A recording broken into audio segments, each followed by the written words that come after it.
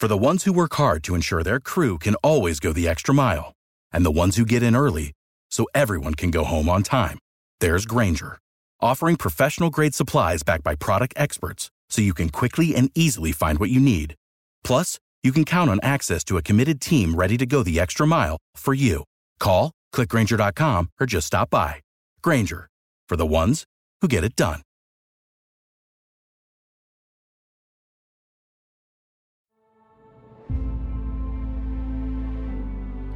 The memories. The clock is down to 48 seconds. 20 to 10, Colorado leads Nebraska. They have waited a long time for this.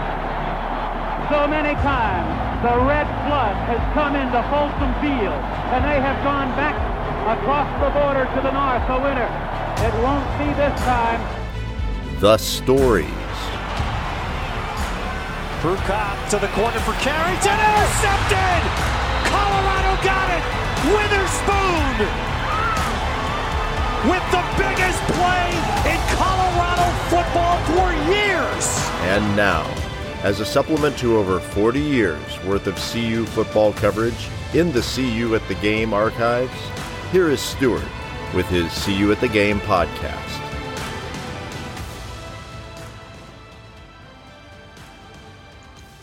Greetings, Buff fans, from CU at the Game. This is Stuart Whitehair, publisher and editor for the CU at the Game website and your host for the CU at the Game podcast. With this episode, Brad and I will take a look at the CU coaching staff and the CU roster. The off-season game of musical chairs is coming to a close, so we will take a look at the new and improved Karl Dorrell list of assistant coaches and use some of your mailbag questions to review the status of CU's 91-man roster. The CU at the Game podcast is now into its second season, and your support is much appreciated. Our network of regular listeners continues to grow, and I hope you'll take a moment to subscribe to the podcast at Apple Podcasts, Google Podcasts, Spotify, Stitcher, or wherever you download your favorites. Please also take the time to give us a review. Your comments and suggestions are always much appreciated. The 2021 season will be upon us before you know it, and the coaches and players who will be following Ralphie out onto Folsom Field are now largely in place. So, let's take a look. Okay, we are back once again with Brad in Highlands Ranch, Colorado. How's Brad doing today? Brad is doing pretty well. We are, today we woke up to more snow, but it is cleared up. It was a beautiful Colorado day, and looking forward to the weekend. Excellent. Well, we'll have this out for the weekend so people can go out and enjoy their weekend and listen to the podcast at the same time with any hope. So for this episode, I think we're going to talk about both the coach's room and the locker room. We seem to be getting a little bit closer to having some finality when it comes to what we're going to have for the 2021 season. We have the coaching staff in place, and most of the players are in place. So we want to talk a little bit because we've touched on it before, but we haven't actually gone in depth on it. Let's talk about the coaches that are new or that have been promoted within the coaching staff for the 2021 season. Probably the biggest name or the biggest job would be that of defensive coordinator in terms of the new positions. Tyson Summers is no longer with the University of Colorado. Chris Wilson has been promoted from defensive line coach to the new position of defensive coordinator. So I guess the first question everybody had was what was wrong with Tyson Summers. Seemed like people were pretty happy with him. The players liked him and seemed pretty personable, doing a good job recruiting. Why the move? Why did Karl Dorrell want to be done with Tyson Summers? Well, and the bottom line is nobody will ever tell you honestly how this happens or why it works, and particularly after a moderately, surprisingly successful season. You're not going to throw anybody under the bus because, bluntly, it's a small community. I think this probably was a lot more about Dorrell liking Chris Wilson than not liking his predecessor. And, Wilson was overqualified for what he's been doing. Perhaps is slightly overqualified to even be the defensive coordinator at CU. But I think Dorrell essentially thought he had found somebody who could do the job better and chose to go that way. Yeah. Well, I think you're right on the first part. We may never know everything that was going on behind closed doors. But I was actually kind of surprised. I went back to look at the 2018 numbers for total defense and scoring defense compared it to the 2 years under Tyson Summers, and CU really wasn't that great. Certainly the first 4.5 games, the defense was playing better than what we've come to expect, and then, of course, the collapse in the second half of the Utah game, and we won't talk about the Texas game. And fortunately for CU stats, it doesn't show up, but the NCAA tends to count all the games. But in 2018, the year before Tyson Summers came to Boulder, CU was 52nd in total defense, 380 yards a game, 70th in scoring defense, 27.3 points a game. Then in 2019, the first full year, it was 31.8 points per game, and then this year is 31.7 points per game. So the number of points given up was almost identical in 2019, 2018, and it did improve slightly in total yardage. 441 was given up 104th in the nation in 2019, the full season, and then in the half season of 2020, 76th, still giving up 420 yards a game, a full 40 yards more per contest than what was given up in 2018. So, yeah, it seemed like the defense was getting better. It seemed like there was more depth anyway, more strength, more physical talent on the field, but not necessarily production. And I think certainly the Texas result and probably the second half of the Utah game convinced Karl Dorrell that there needed to be better production from the defensive side of the ball. And yeah, I mean, there was Tyson Summers was a holdover. If you're a holdover from the prior coach, and Tucker and Dorrell are very different people, you have to prove you deserve the job. And our defense was fine. And then at the last couple of games, it was not even that. Yeah. So. And you think, talking about Chris Wilson being overqualified, I think there was lots of chatter about Karl Dorrell wanting to promote Chris Wilson because he didn't want to lose Chris Wilson. There's talk about him perhaps going to the University of Miami, perhaps going to the NFL if Eric Bieniemy got a job as a NFL head coach. And so now he is the defensive coordinator. He certainly has a good resume. He has been a defensive coordinator at a Power 5 school before at Mississippi State.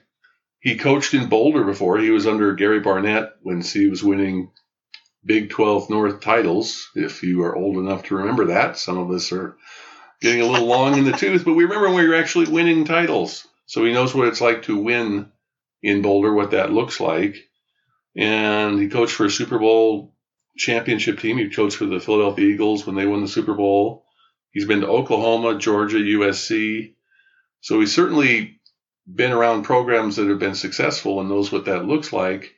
Of course, the downside is if he is successful at Colorado, that he may move on sooner rather than later.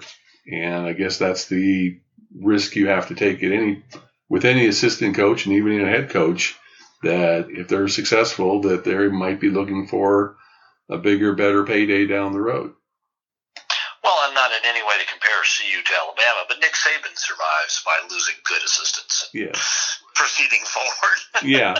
But when you can hire former NFL head coaches as, assistants, as backups. So, yeah, he's not a hurting pup. And I noticed news today, Oregon rated Cal again for another assistant coach.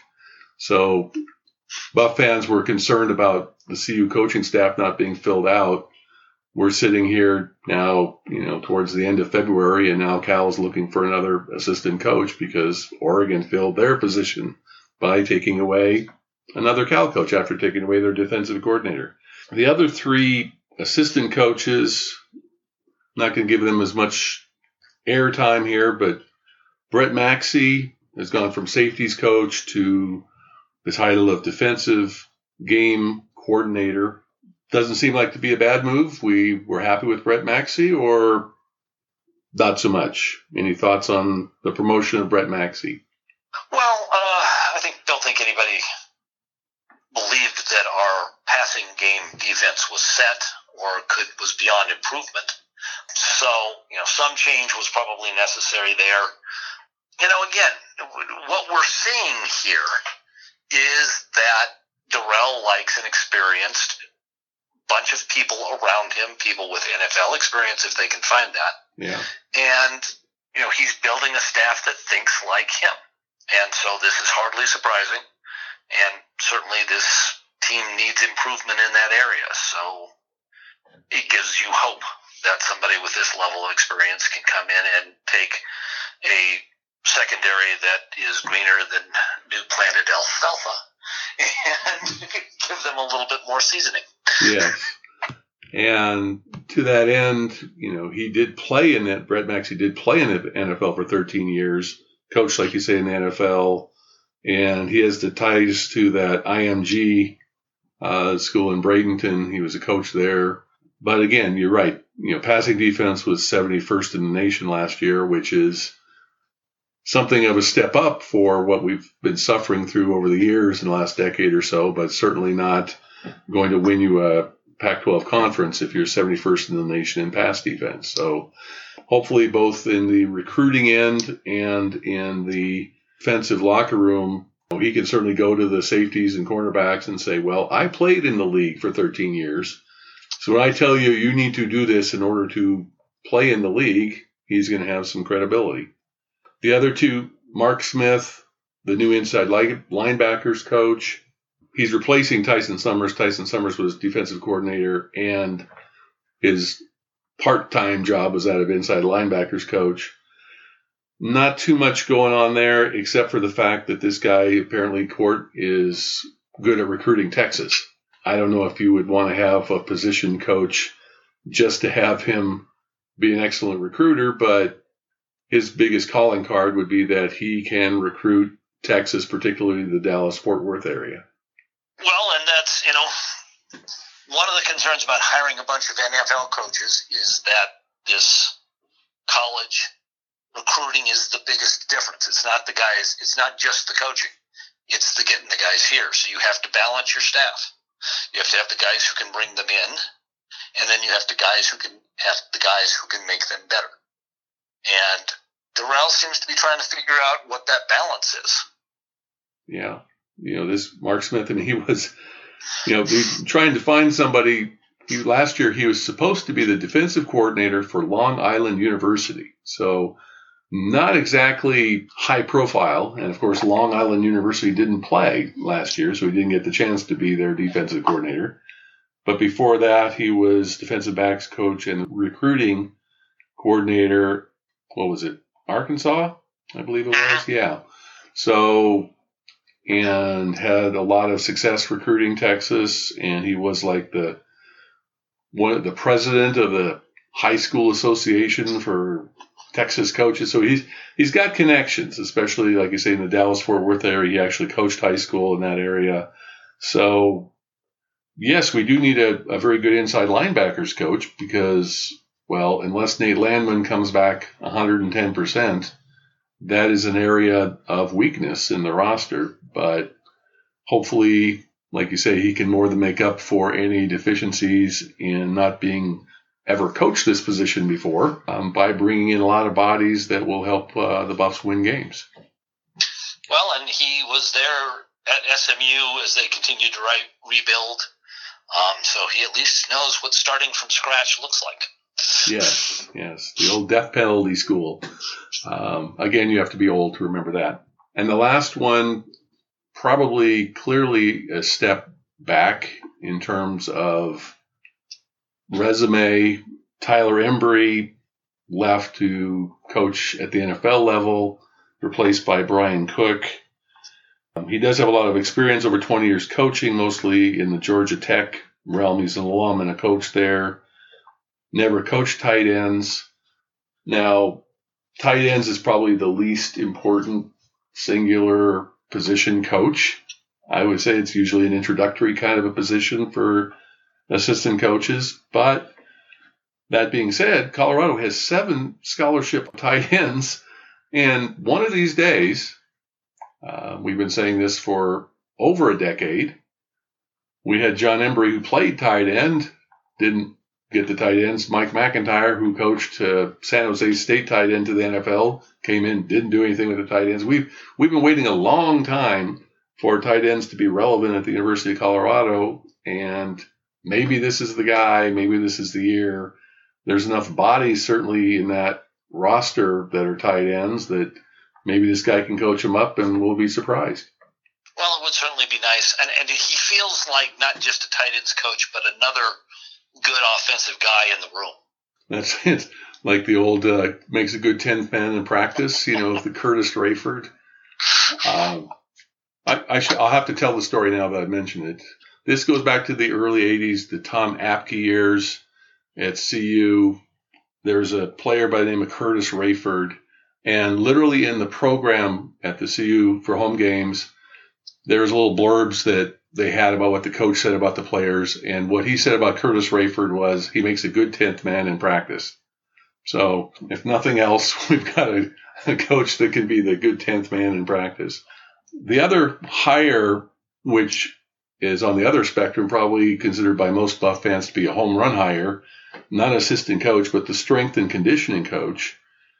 There was some hand-wringing when Drew Wilson was let go because everyone, including head coach Karl Dorrell, had nothing but nice things to say about Drew Wilson. The strength and conditioning coach is probably the coach that gets to see the players, not probably, is the coach that gets to see the players most. And in a COVID year, he definitely filled that role. And the fact that CU didn't have a lot of attrition on the roster and the players seemed to like everything that Drew Wilson was doing in terms of their conditioning when they couldn't be together as a team came as a surprise. So I guess let's, talk about that. It was kind of a surprise that Drew Wilson was let go. Fair enough? Fair statement? Oh, unquestionably. Strength and conditioning coach has, over the last 10 years, been acknowledged as the most important other position because of the time that coach spends with the players in the off season. And strength and conditioning coaches have been both strengths of programs and in some other programs, we're looking at you, Iowa, have proven to be somewhat problematic. And so to fire somebody who seemed to be doing the job was fairly unusual until it apparently became clear that there was a free agent out there that was simply better at the position. And that would be one Shannon Turley. His bio is just this side of, oh my God, in his 12 years at Stanford. Of course, Stanford during that period of time won 3 Pac-12 titles, went to 6 New Year's 6 games. He was twice named the National Strength Coach of the Year. And he did leave Stanford in 2019 under undisclosed circumstances, I guess is one way we could put it. And Karl Dorrell said, we've done our due diligence. And you'd have to believe, again, what you're talking about with the strength and conditioning coach at Iowa, who was hired by Urban Meyer for the Jacksonville Jaguars, created a firestorm. He left a few days later. That firestorm did not hit Boulder. That there was no great revelations or there's no great outrage that Shannon Turley was something of a pariah that would not fit in with the University of Colorado. I mean, nowadays, that anything remains undisclosed is shocking. Internal investigations become external investigations on day 2. If Turley, working with a Stanford group, widely considered to be probably a little bit more intelligent and perhaps with that a little bit more privileged, whatever it was that got him fired, the fact that that never came out is both interesting, but probably also an indication that it has something to do with more with Stanford standards than with something that is such that it would be any kind of impact here at CU. Yeah. It may have been some personal issues. I mean, everything at this point is speculation. What is not speculation is that this guy does what he's hired to do and does it really, really well. Yes. I mean, and, just looking at what Stanford came on with Jim Harbaugh when Harbaugh was at Stanford, started winning, continued with Shaw, and then left in 2019. And the last couple of years, Stanford has not been Stanford. So you can look at that rise and fall. Went up when he was there, went back down when he wasn't there. Now, obviously, there's other factors involved, but it seems pretty clear. I would think if he can win over the locker room, of course, he's got to get the players to buy in, and they're obviously going to be missing Drew Wilson, that he was a popular coach. But if he can get them to buy into his system, good things could happen for the University of Colorado with Shannon Turley working behind the scenes in strength and conditioning. Yeah, I mean, he is really the shining light in this offseason hires. Yeah. Well, fingers crossed. Now, we did have some mailbag questions, mostly roster-related, which will make sense this time of year because that's what we're dealing with in February as we're waiting for March and the beginning of spring practices. The first question came from Phil H. Twice as many CU players have left the Buffs than have joined the team. Is CU losing the transfer portal battle?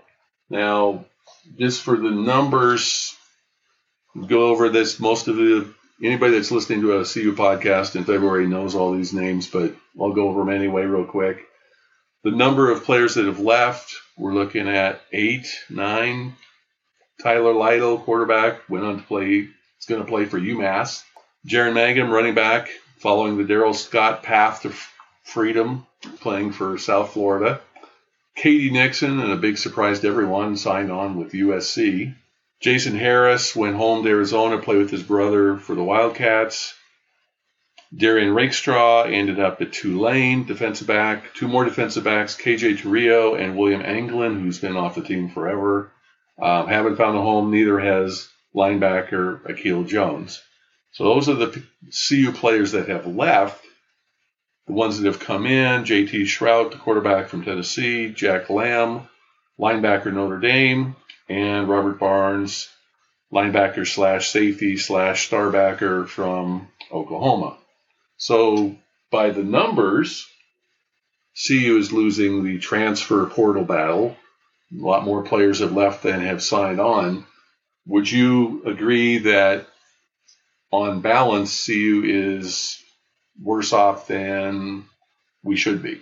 So you're asking me if getting players from Notre Dame, Oklahoma, and Tennessee is somehow worse than losing players to UMass and Southern Florida and guys that can't catch on elsewhere? Quality matters. Yes. In the end, with the exception of Katie Nixon, who simply had fallen behind more talented players. None of the guys you've mentioned played in the CU system. Every one of them has been replaced or is trailing behind somebody who is demonstrably better. Whereas the guys we have coming in have a chance to play. Now, we don't know where Shrout's going to fit in the quarterback list, but Lamb certainly can. And so, no, you have to look at who, not how many. Yeah. Judging the numbers is just not how you do this. Yeah. And if you're looking at, if we had these, Lamb and Barnes are both 4-star recruits. If we'd gotten these guys as recruits, Buff fans would be falling all over themselves in excitement about these guys. And yes, Lamb had some injuries in 2019, played mostly special teams last year. Barnes had some injuries. But these guys are going to be playing behind guys that are going to be playing in the NFL. It is not that they just couldn't compete and couldn't make it on their squads.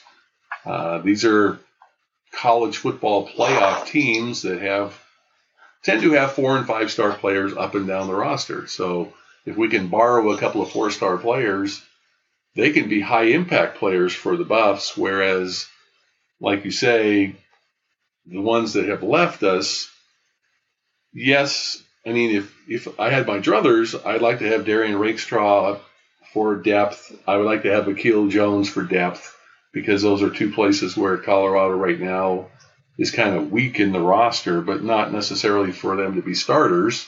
But with injuries that we've had, they'd be nice insurance policies, but since CU is already over the limit in scholarships, it might have been a discussion, and again, we aren't privy to those discussions that they're having with the players, that it might have been a discussion after the season where the coaches sat down and say, well, it might be better for you to go and seek out alternative situations rather than go through spring ball and learn that you're not going to be playing in the fall. So I don't think that CU is losing the transfer portal battle either. Again, it's not the number that are leaving, it's the quality of the players. And I think on whole, most Buff fans are going to be willing to take that trade, especially when we're picking up two very good defensive players, and we're also picking up a quarterback who, at a minimum, can compete in spring practices. Whether or not he's going to make the starting position in the fall, at least he's another quarterback, one that has played in SEC games, has started an SEC game for Tennessee. Nice to have that experience in the quarterback room, which is otherwise pretty devoid of experience. Well, that kind of leads us to the next question, which came from C.A. Davis. And again, anyone that wants to participate in this, just send me an email anytime. seeyouatthegame@gmail.com. If you've got any questions, love to have your thoughts, love to have your participation. C.A. said at last count, C is at 91 scholarship players and will be allowed a total of 88 this fall. Where do you see further attrition in the roster? Will this prevent CU from attempting to sign any more players from the transfer portal? Just briefly, I'll let you answer the question that those numbers come. There are 91 scholarship players currently on the roster. With the NCAA COVID rules, you're allowed to keep seniors. CU has 3 seniors. And, of course, those are going to be our quarterback and Nate Landman, Corey Kutch, can't say that, and then Sam Neuer. Those are the 3 seniors. Maybe that's what I have to start calling them seniors instead of our junior seniors, who are all technically juniors but are actually seniors in the classroom. Our seniors, that means those 3 players don't count against the 85 scholarship limit. So Colorado can have 88 players on scholarship this fall. Currently, there's 91 on the roster. So 2-part question. 1, where's the other attrition going to come from? And 2, does that mean that we are bound not to sign any more transfers? Well, it's never worked that way. I mean, let's be as cold-blooded as we can about that. Numbers 80 through 88 on scholarship, always know that they are numbers 80 through 88 on scholarship. And sadly, if someone better comes in, there's almost always a way to find a scholarship for them. I think the transfer portal is slowing down. I don't believe that probably some former 5-star is going to show up out of nowhere and choose CU. But if he does, there are positions where there are a number of players who might get converted to walk-ons or different situations. So, and again, this is not that unusual to have more players than scholarships. This is something that teams have dealt with for years. Everything else about this is unusual, including, who's a senior and how are we going to do this and that kind of thing. And the NCAA has given some changes, but not a lot of changes. So who knows? But yeah, I think if somebody shows up that's as good as number 78, then number 88 probably has some other thing to do. Yeah. And just looking at the roster, there aren't too many places on the defense where there's too much depth. So it's probably going to be, it's speculation again on my part, but if you're looking at the roster where you have some place that you have some perhaps talented players that are just getting lost in the mix, you're again probably looking at the wide receiver room, because CU is blessed with a number of quality receivers, and you can't throw 3 footballs at the same time. You're only going to have 1 football for the offense at any given moment. Running back, as much as we would wring our hands, there's a lot of talent at the running back position. And I mentioned before, we've got 7 scholarship tight ends, and that's not to mention the 2. Well, there's actually 3 walk-ons at tight end. C.J. Szymanski, Nick Fisher played a lot. So did Nico Magri. So we got 4 walk-ons at tight end. And then Matt Lynch is going to be playing as a senior. So 7 scholarship tight ends and 4 walk-ons that have actually can play or have played. Unless there's something dynamic going on in the Colorado offense this fall to involve a lot of tight end play, you might think that there might be 1 or 2 bodies in that position that might be doing, better off playing somewhere else. So, no, we don't want to lose anybody. These are scholarship athletes. We love them all. We're Buff fans. We love our team. We love our players.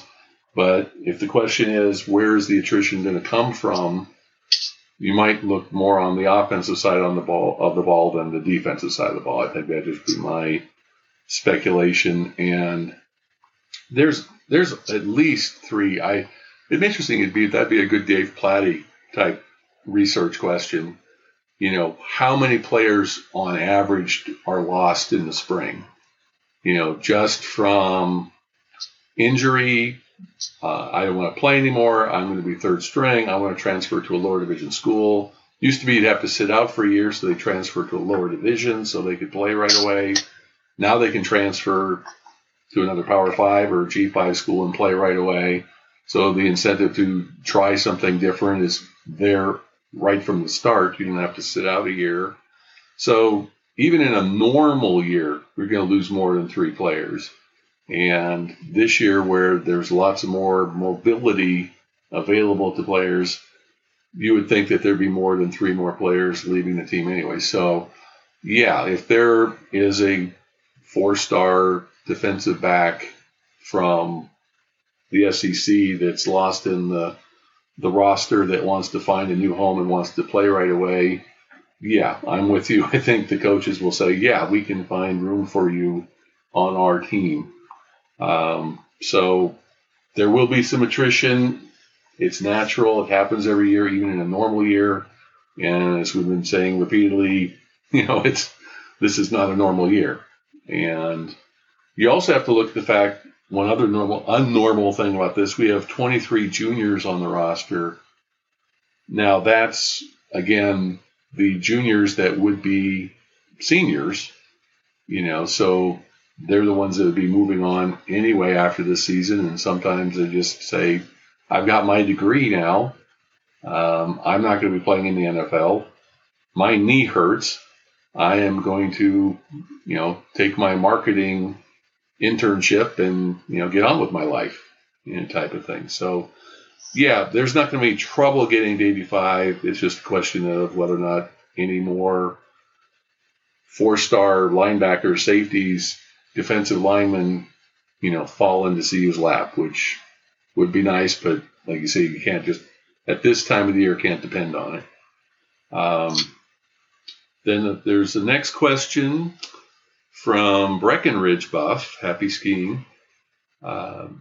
It sounds as if you are content with CU's recruiting class of 2021 being ranked 63rd in the nation, and that's the Rivals ranking. What will CU's class of 2022 need to be ranked to keep the Buffs competitive? I think both you and I in previous podcasts, we talked about that we are giving this class a pass and not being too obsessed or upset with the fact that Colorado is either 9th or 10th in the rankings in the Pac-12 and apparently down to 63rd in the national rankings. Have you changed your mind? Are you now perturbed about the class of 2021 being ranked 63rd in the country and 10th in the Pac-12, or are you still satisfied? Tell Breckenridge Buff what he needs to know. Well, first of all, what he needs to know is the concept that Stuart Whitehair is ever going to be content with a recruiting class is foreign to all experience over the last 35 years. So content is perhaps not the word we're going to accept.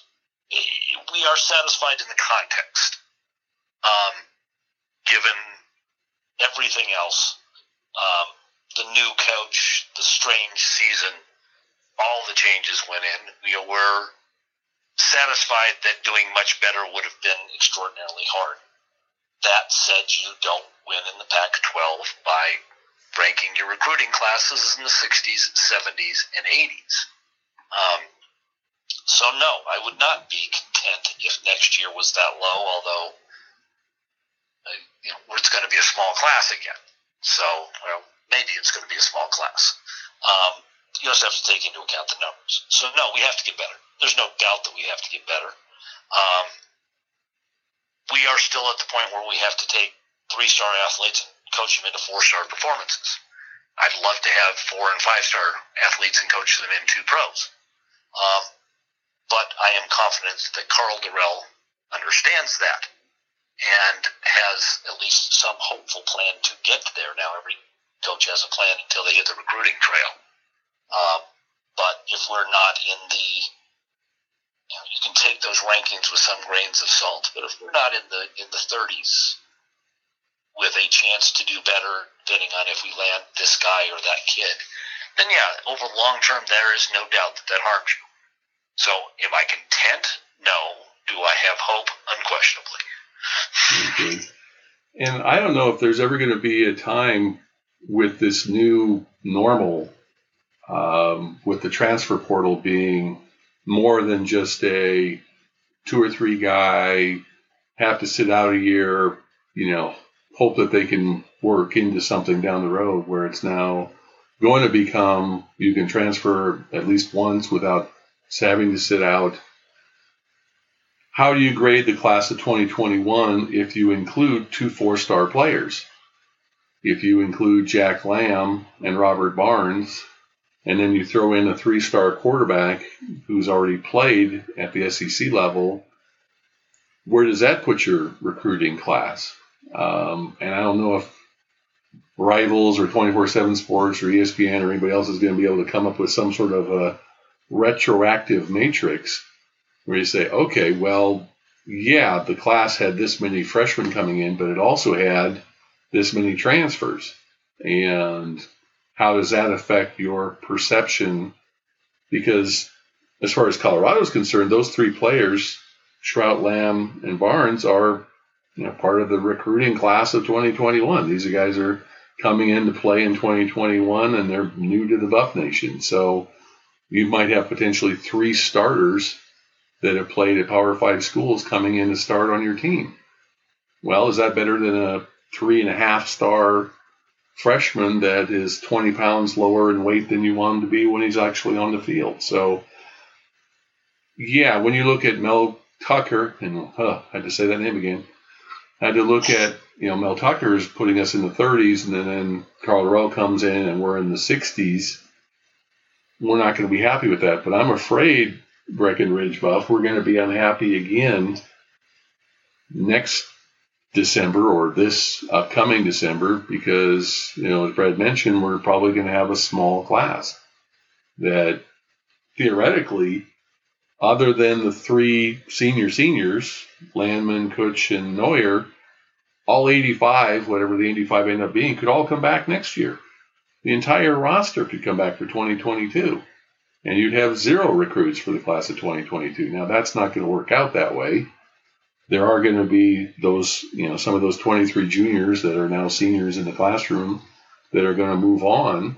So there are going to be recruits from the class, but I don't know how the class I'd hate to be a parent of a senior right now coming into the class of 2022 trying to get my kid a scholarship because there's just not going to be a lot of open scholarships anywhere. So it might be a smaller class, but I think there's going to be a lot of small classes out there. So there might be more 3.5/4 stars out there for CU to get because other bigger schools just don't have the room on their roster. So we'll just have to keep our fingers crossed and know we're not super happy about being 63rd in the nation, but I still would like to give this class a pass. And if you throw in a couple of 4-star defensive players, nominally push us back into the 50s, makes us look a little bit, more acceptable going forward. Well, and remember, there's nobody out there with an incentive to grade how a school did in their new players. Rivals, that's not what they do. That's not how they make their money. The recruiting class evaluators, the recruit evaluators, make their money by talking about high school kids. So there is no ranking out there now. Maybe someday somebody will start sitting down at the end of the transfer portal and making those things, but nobody's really doing that. There's no nationwide ranking of how much better you got in over the off season, and there's no money to be done getting there.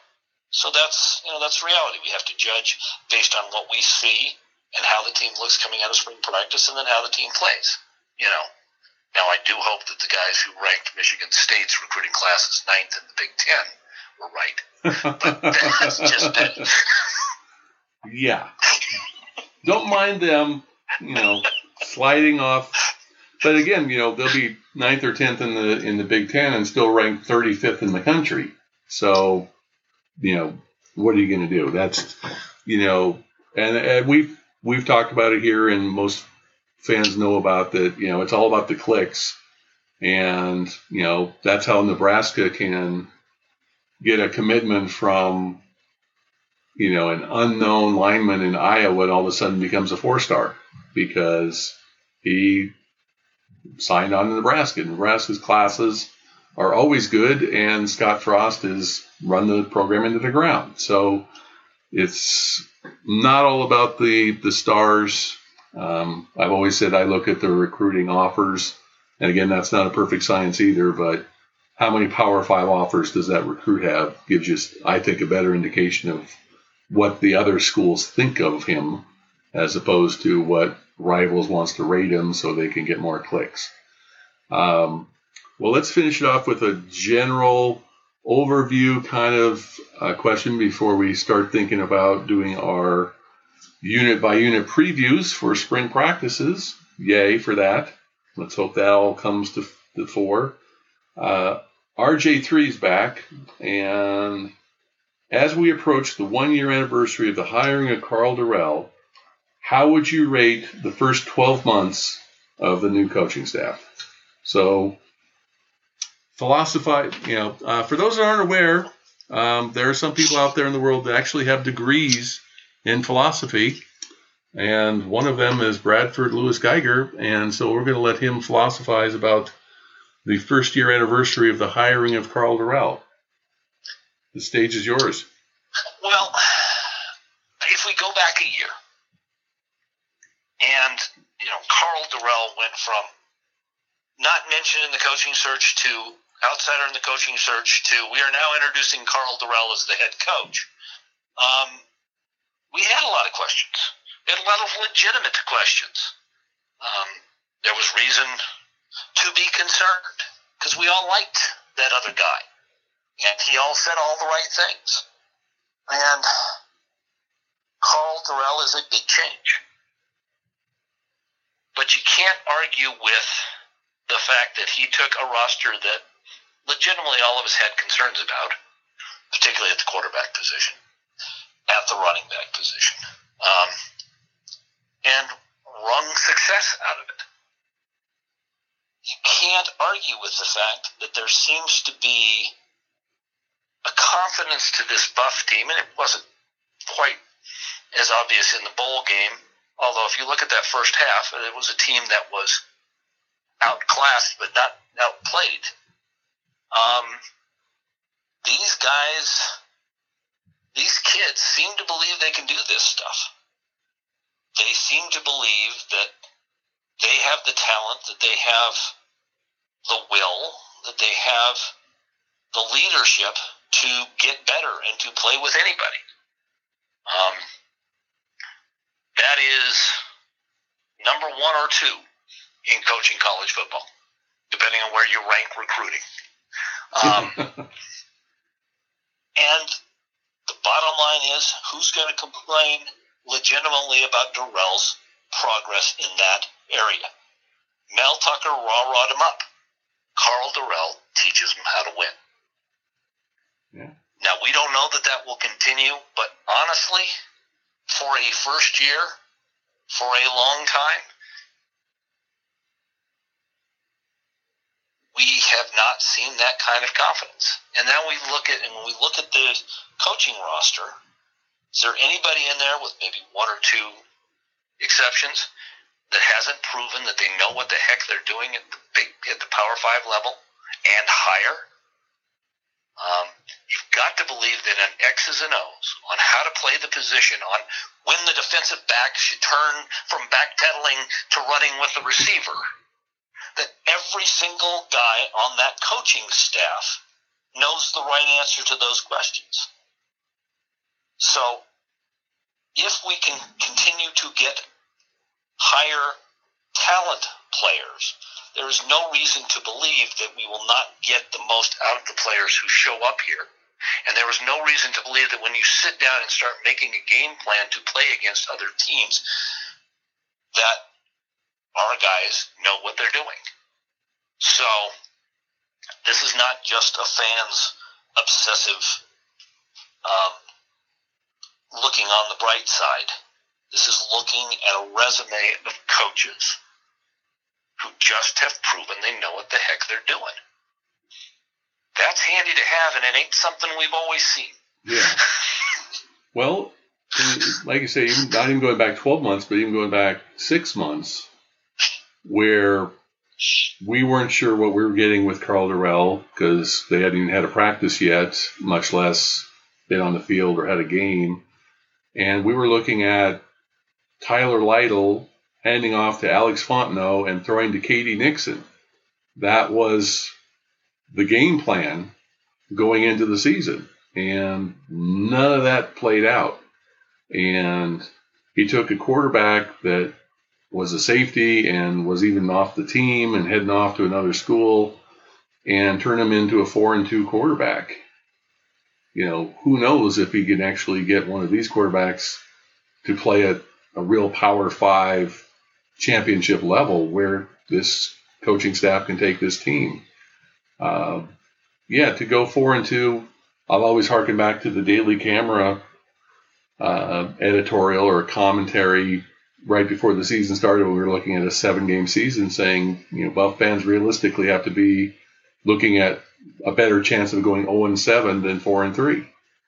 And it was hard to argue at that time with everything that the players had been through with the loss of their coach in February, not knowing who the quarterback was going to be, losing a 4-year starter after giving a 4-year starter, having your running back injured, and then I think if Brady Russell hadn't gotten hurt and Nate Landman hadn't gotten hurt, we might not have been 4-2. We might have even been better than that, because those are two of the vocal leaders on the field, which is, again, it's hard with Karl Dorrell because he's not that rah-rah guy. He's the intellectual, cerebral guy. And no, he doesn't do as good of a job of selling his passion or selling his plan or selling his beliefs as Mel Tucker did. But Mel Tucker was good at selling Mel Tucker. And we all went along for the ride because he was getting us excited about playing, excited about the future. And we had not so much from Karl Dorrell. He kind of plays it close to the vest, perhaps because his father was a Navy guy and you don't talk, you don't disclose things. You just do your job, kind of loose lips, sink ships kind of thing, so maybe that's his upbringing, maybe that's his philosophy of life, but yeah, you don't, want to listen to a Karl Dorrell press conference and start running through walls to play for this guy. But once you get to know his philosophy, once you see him interact with the players and what production he's gotten out of those players, I think you have to be pretty excited. He's willing to take a defensive coordinator that we all thought was doing a pretty good job and replace him, and take a strength and conditioning coach that we thought was doing a pretty good job and replace him. Saying, no, 4-2 is not good enough. I mean, for us, it's like, oh my God, a winning season. Yay! And I'm not going to diminish that one bit. I love having winning seasons. But that's not good enough, for Karl Dorrell. He's not saying, yeah, we can be a mediocre team and start having, trips to the Sun Bowl and to the Las Vegas Bowl and, those types of things that you get when you're a 6-6 team. His aim is higher. And can he get Colorado to that point? I don't know.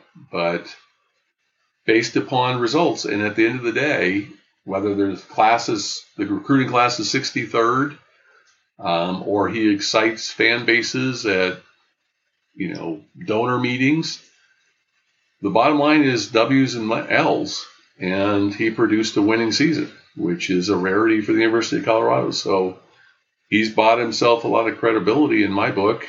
And the question was, as you approach the anniversary, how would you rate the first 12 months? I think 4-2 is how I'd rate that. And that's better than 5-7. So that's, I guess we're going to leave it at that. I'll let you have the last word as always. Any words of wisdom before we close out this particular episode? Well, I think there is a frustration to having a team in flux. It would be nice to be certain, but there's an excitement too. We don't know what this team will look like coming out of spring practice.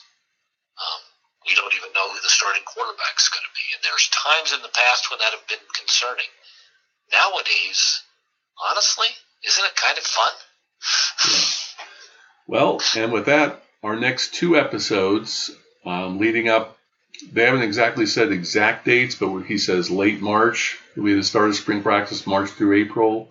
So we're going to do the next 2 episodes. We're going to do offense, and then we're going to do defense and special teams.